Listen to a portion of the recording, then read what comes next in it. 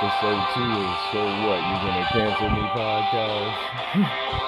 With your little Eli Cage. And so what I'm gonna discuss today is I'm gonna talk about wrestling and mental health and how that has affected my life over my 30 plus years of being on this rock and how it's important to me and how it can affect people in positive ways and productive ways. So I want to start off with a bit of a story about my life and like how I got into wrestling and sports entertainment, however you want to call it. But it goes a little something like this. So it was 1990. I was 3 years old and it was a Saturday. And generally, I would watch Saturday morning cartoons from 7 to 11 in the morning. Fox Kids, WNYW. For all my 80s and 90s babies, y'all know what it is.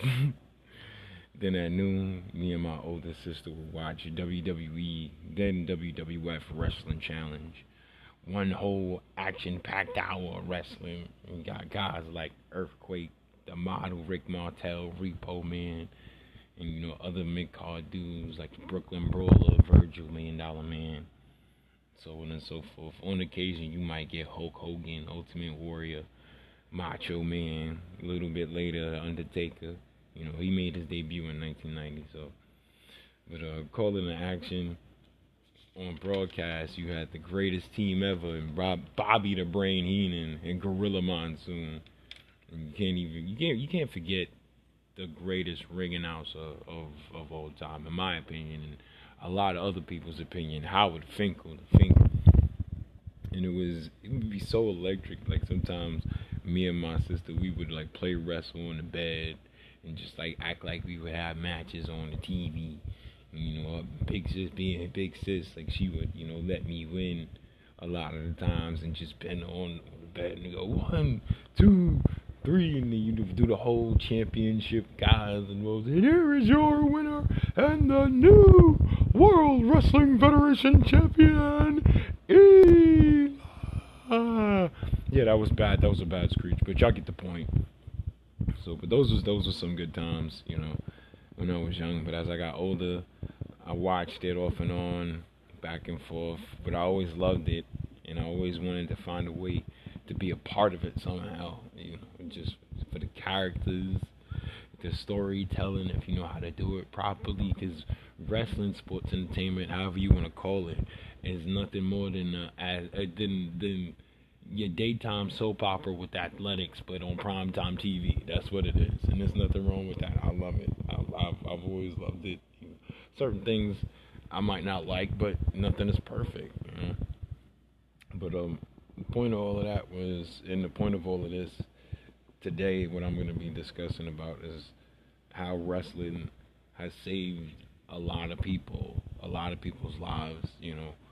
From fans, or if you smart and know the lingo, marks or whatever you want. Some people get offended by that term, but to people involved in the industry, whether it's active talent performers you see on TV, folks in the back running the business or helping the promotion go as it is, like wrestling is very underappreciated and undervalued, and is often frowned upon as being something juvenile or whatever, maybe because of the old cartoony wrestling that that I kind of grew up on. When you had the new generation era, where you had gimmicks like Doink the Clown and the Mountie and IRS, and like he's the guy who's coming to do your taxes and make sure you do your taxes, and like I said, you Doink the Clown, who was at first a clown, an evil clown who liked making kids cry, but then he changed and made himself babyface, which is a good guy. But it saved my life in a lot of ways, and I want to discuss how it has affected me in my life. So it's so to touch on how it has helped me. Wrestling has helped me in a way where I can connect, because one thing about wrestling is it allows for you to have suspension of disbelief. I believe that's the term. Well, you know it's not real, but it's made to be as such. Entertainment. And sometimes when you have a character, if you're watching a movie, if you're watching a sitcom, something that you really enjoy and that you connect with, sometimes you could resonate with characters, and wrestling is no different. It's no different, even though they're portraying a character. They put their best to put as much as them into that character to make it come to life. So it does feel real, even though it isn't in the sense of that's who they are. It's real in the sense of that's what they do, because one thing you don't want to use around a wrestling fan is the F word, and that word is being fake, because there's nothing fake about wrestling. It's choreographed and it's scripted, but there's nothing fake about it. The bumps and bruises that these people take and the risks that they take going to put up on performances for people who come to pay to see them, there's nothing fake about it. So to refer to wrestling, sports entertainment, as fake in any regard is it's quite disrespectful. And as a fan, and I'm sure those who are involved in the industry will feel the same way. But the point is, I connect with these characters. Sometimes you have, and the way how the stories is told. You can have somebody. I'll give you an example, a great example. Brock Lesnar. Even if you're not a wrestling fan, I'm sure you probably know the name Brock Lesnar. He was in UFC, big guy. Heavyweight. Pretty much comes in, does whatever he wants. And he was often portrayed as a heel on WWE TV, which is a bad guy, and he always had some type of underdog challenger, somebody who was made to be too small. And like, oh, well, he's not gonna beat him. He's gonna smash him, crush him, whatever the case is. And you got a guy like Seth Rollins. Excuse me. And Seth Rollins pretty much had he was a smaller dude, and he had to go climb the odds to get through the story. I'm not going to really get into the story because I'm just trying to get to the point. It's like David versus Goliath. And Seth, if you knew what was going on in the stories, you knew Seth was going to beat Brock. But if you didn't, and you was just casually enjoying, naive to what was going on, naive to knowing that there's like storylines and that being choreographed in some ways, you're like, yeah, I want Seth to be the champion. He's gonna beat Brock. Brock is this big bad guy, and he's not nice. And yeah, I want to see somebody.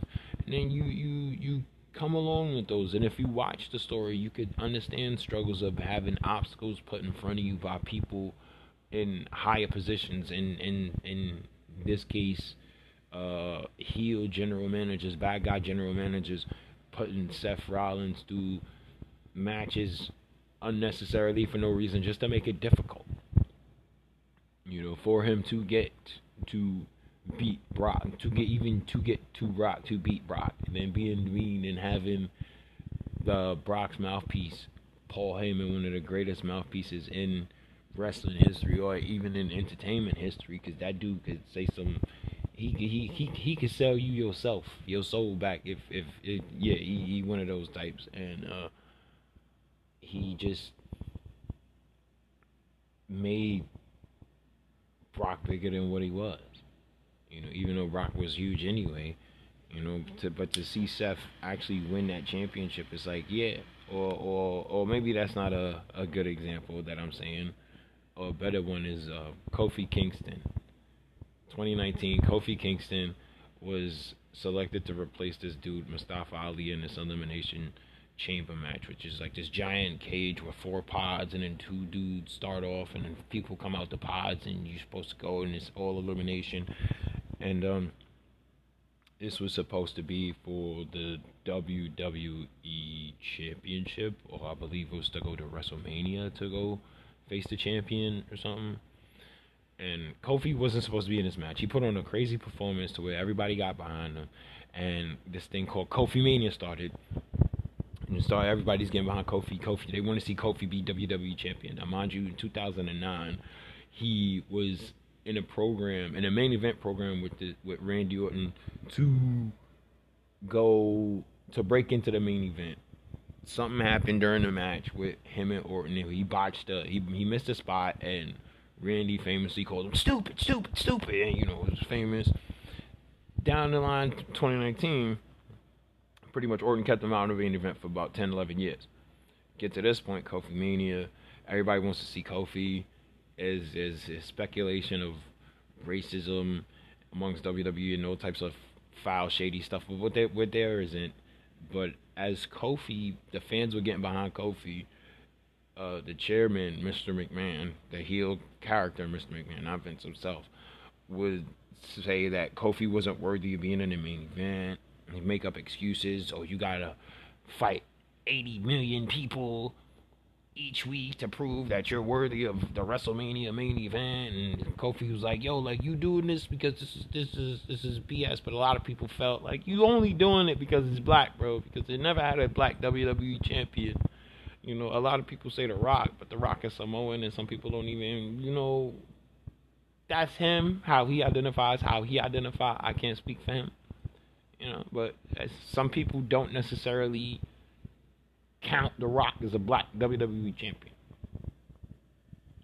So yeah, he goes through this long road of gauntlet matches, just fighting folks just to prove that he could get to the main event, because they don't think he's worthy to get to WrestleMania 35. WrestleMania is the biggest show of the year, and then he finally gets his match with Daniel Bryan, who was WWE champion at the time.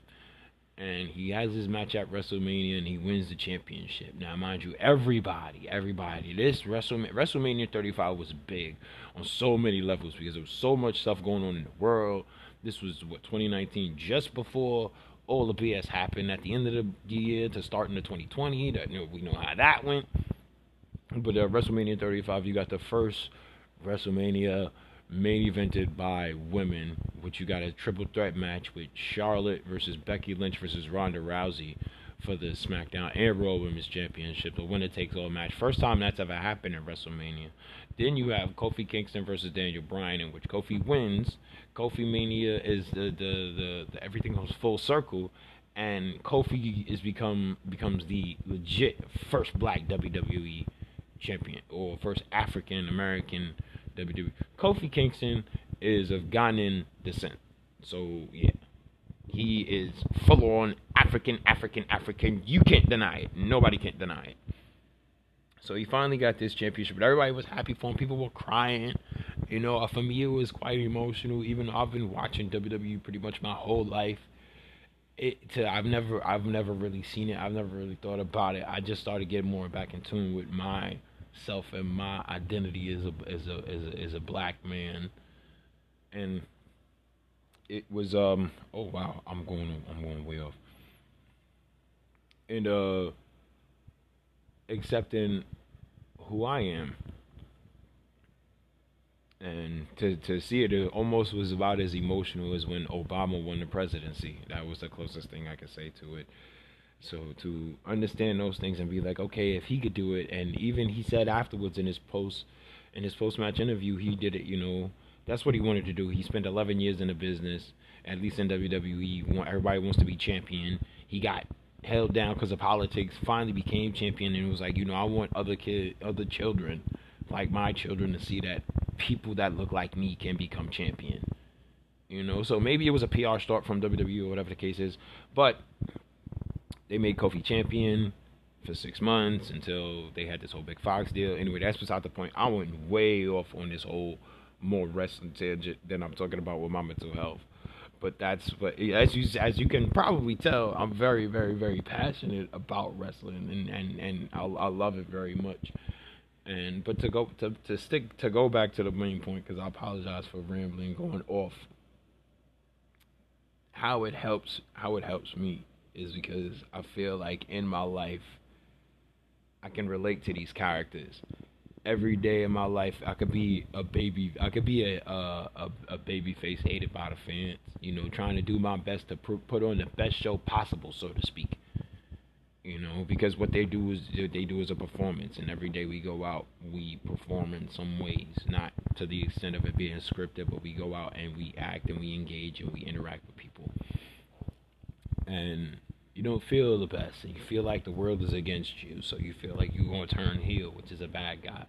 Then you got the bad guy, which everybody, folks hate you, but at the same time, while they hate you or don't like you, because hate is a strong word, they do like you because I guess it's a character change, something different. So to be able to do that and engage, but also still know I'm not a wrestler or a sports entertainer or whatever. I can't necessarily go around and do things and engage in society the way that they may. But I can resonate with those characters and those emotions. I can empathize with Kofi Mania, and any obstacle that I'm trying to overcome or any goal that I'm trying to achieve is my WrestleMania. And once I achieve that moment, that's me winning the championship. That's me winning the main event of WrestleMania. Success in some ways. Like, I could give you a perfect example. I had a WrestleMania moment, if you will, yesterday, and it's funny because it's Royal Rumble week, and you got the Rumble on Saturday. Well, tomorrow. And for me, that moment was just uploading my first podcast episode. I've been talking about doing things and trying to really push myself up, put myself out there in some ways, even though I'm healing and recovering from certain things and trying to build myself to be better and not act in certain ways that could be detrimental, not necessarily in a extremely negative way, but to where I could just be sabotaging myself by not doing nothing, if that makes sense. So there was a excuse me. Whew. Right. So there was a moment in which I was talking about, how wrestling has saved many lives in the industry and out, because I gotta touch on that. I gotta make sure to touch on all my points before I do conclude this episode. And because I said yesterday I was gonna write it, probably format it out better. I did. Seeing how it's go, I went off a little bit because I got a little bit too caught up in what I was, talking about. The first part of what I was talking about. But you got a guy like Jon Moxley right now, one of the biggest acts in wrestling. He just recently came back from an inpatient stint for alcohol abuse. He publicly made it known. He was like, yo, I'm dealing with some stuff right now. I need to take some time. I got to go work on me. I'll be back. I'll see y'all when I get back. He just came back. Everybody's proud of him and glad and happy. And he talked about his demons and overcoming his demons. Instead of just being afraid of them, he beat their ass. And I ain't mad at him. I'm with the same. I'm with the same thing. You can't let your demons beat you. You got to use them as motivation to be better, because a lot of demons are people who are hating on you and just stuff that just doesn't seem to go your way, and you gotta be able to overcome those things. You know what I'm saying? Use those things to use your negative experiences and circumstances to the most positive advantage you can. I might not have worded that right, but I hope you understand what I mean. So for him to do that, he needed to do that. There's a lot of dudes who turn to religion if they was in industry. Guys like Shawn Michaels, who's like dealing with like heavy drugs and whatever, who end up turning to God. End up turning to the church. I shouldn't say God. End up turning to the church, because that's what he did. He turned to the church. Guys like Ted DiBiase, the $1 Million Man, end up going to the church. Sting, another one, going to the church. And there's nothing wrong with that. If that's what they feel and that's what helped them to recover from their demons and their personal vices, I'm all for it. But they dealt with things too. And you have some folks who dealt with some obstacles who weren't so fortunate to make it out alive, and even dealing with some mental health issues, or whether it be from substance abuse or trauma, or whatever the case is. Guys like Eddie Guerrero, who passed away from a heart attack, or overdose, and his issues was documented with his abuse, and Chris Benoit, one of the most, if not the most infamous name in wrestling history, after what was said he allegedly done, because I personally don't feel that he did it. I feel like there was some other stuff going on and he was framed, but that's just me. That's just how I feel about it. There's a lot of social media interaction now with being a platform and a way to network and put your brand out there, and sometimes you got a lot of negativity and toxicity towards performers just because fans think it's okay to go around and just talk down to people because they're this character that you go pay to see. They still people just like anybody else. They have feelings and emotions just like anybody else. They got a family or whatever just like you, or they got things that they got going on there just like you that may not have nothing to do with the promotion or their character or anything to do with wrestling. So you got to be careful of the words that you choose, because how you say things can affect people. Even if it's not meant to be malicious, it's not what you say, it's how you say it. That's one thing that's always going to be stressed. It's not what you say, it's how you say it. And you got some people who do this is just as a means to just, this is what's keeping them on the straight and narrow. You got another gentleman, Will Hobbs, who is in AEW now, and he's dealt with some things, and he said, AEW saved his life because he had, his mom's passed away, and to have a loss like that, you don't necessarily know how you're gonna handle it, what you're gonna do, but he was granted and afforded an opportunity to use that as to use that as a creative and positive outlet, as a means to maybe grieve and cope and do something productive instead of doing something destructive. That's a way that mental health can help. Mental health and wrestling can help people heal. Some of these stories that some of these characters create are actually some of their real life excursions. Like a lot of wrestlers, when they back in the day, even now, don't have a lot of money. Or when they start, they don't have a lot of money. Some of them are living out their car. Some of them are living homeless. Back in the day, some folks used to go from couch to couch to couch just to go sleep.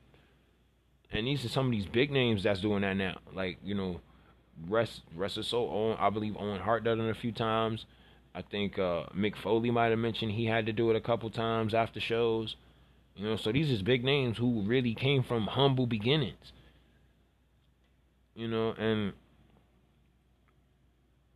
And who knows? Some people feel like they might not make it. Becky Lynch, current Raw Women's Champion. At one point, she felt like she was gonna quit wrestling because things wasn't just working out. But she stuck to it. Maybe she had a support system too to help her keep going with it while she was in the industry wrestling. There's that support. See, that's one thing about wrestling. As cutthroat as it is, it can be supportive at the same time, just like social media and just like life. And you have factions in wrestling the same way you have cliques, or groups or whatever the case is. You have the same way how you have duos in regular life. In wrestling, you have tag teams. It's all a support system. You got to be able to trust and work together to achieve the common goal, whether it's in a singular fashion, or if you're doing it with a partner. You got to be able to have that trust. You got to be able to have that respect, because in a lot of ways, even though it's athletic and choreographed, you still trust in that person's life in your hands, because things can go wrong in the ring too. Just the way like things can go wrong in life. So there's a lot of ways that wrestling and mental health do go hand in hand, and people just don't see it because they just, oh my God, that's kid stuff. But it's not kid stuff. It's grown stuff. What's wrong with getting in touch? What's wrong with using their imagination as an adult? Because that's what anything that we watch on TV that we don't create, that somebody else does, that's all it is. They use their imagination to use something to create to entertain us. So what's the difference? So we gotta understand that and respect that. You know, it's very valuable. It can teach you a lot. It can teach you a lot about discipline. It can teach you a lot about character. And character has been a strong word. Been a word that's been used a lot in this episode, because that's what a lot of humanity is based on: character. Different characters, good, bad, or indifferent. We are based on characters that we have to play, I guess, or enact. Because I don't want to say play, because that makes it seem shady, and it's not really being shady when we have to go out and engage with people every day. So I'm going to get ready to wrap this up. I appreciate all of you for listening. I hope you understand and understood the message that was expressed today. If you are a wrestling fan, you already know what it is. If you're not, I hope this gives you a different light about the industry in the best way that I could with the time that I was allotting myself to do this. Once again, I appreciate you. I need y'all to do me a favor though. LSS. Alright? What's LSS? Like, share, subscribe. If y'all could do me that one favor, I'll greatly appreciate it. The same way I appreciate you. All of y'all have a wonderful day. It's gonna be dope. Positivity, productivity, just all around good things, because who is the best? I just want to know who is the best. This is not going the way that I wanted to. Where is it? This is horrible. Because just we the best. I'm the best. You the best. We the best. Oh my God, this is horrible. This is so horrible. So horrible. Will you hurry up, please? Jeez, man.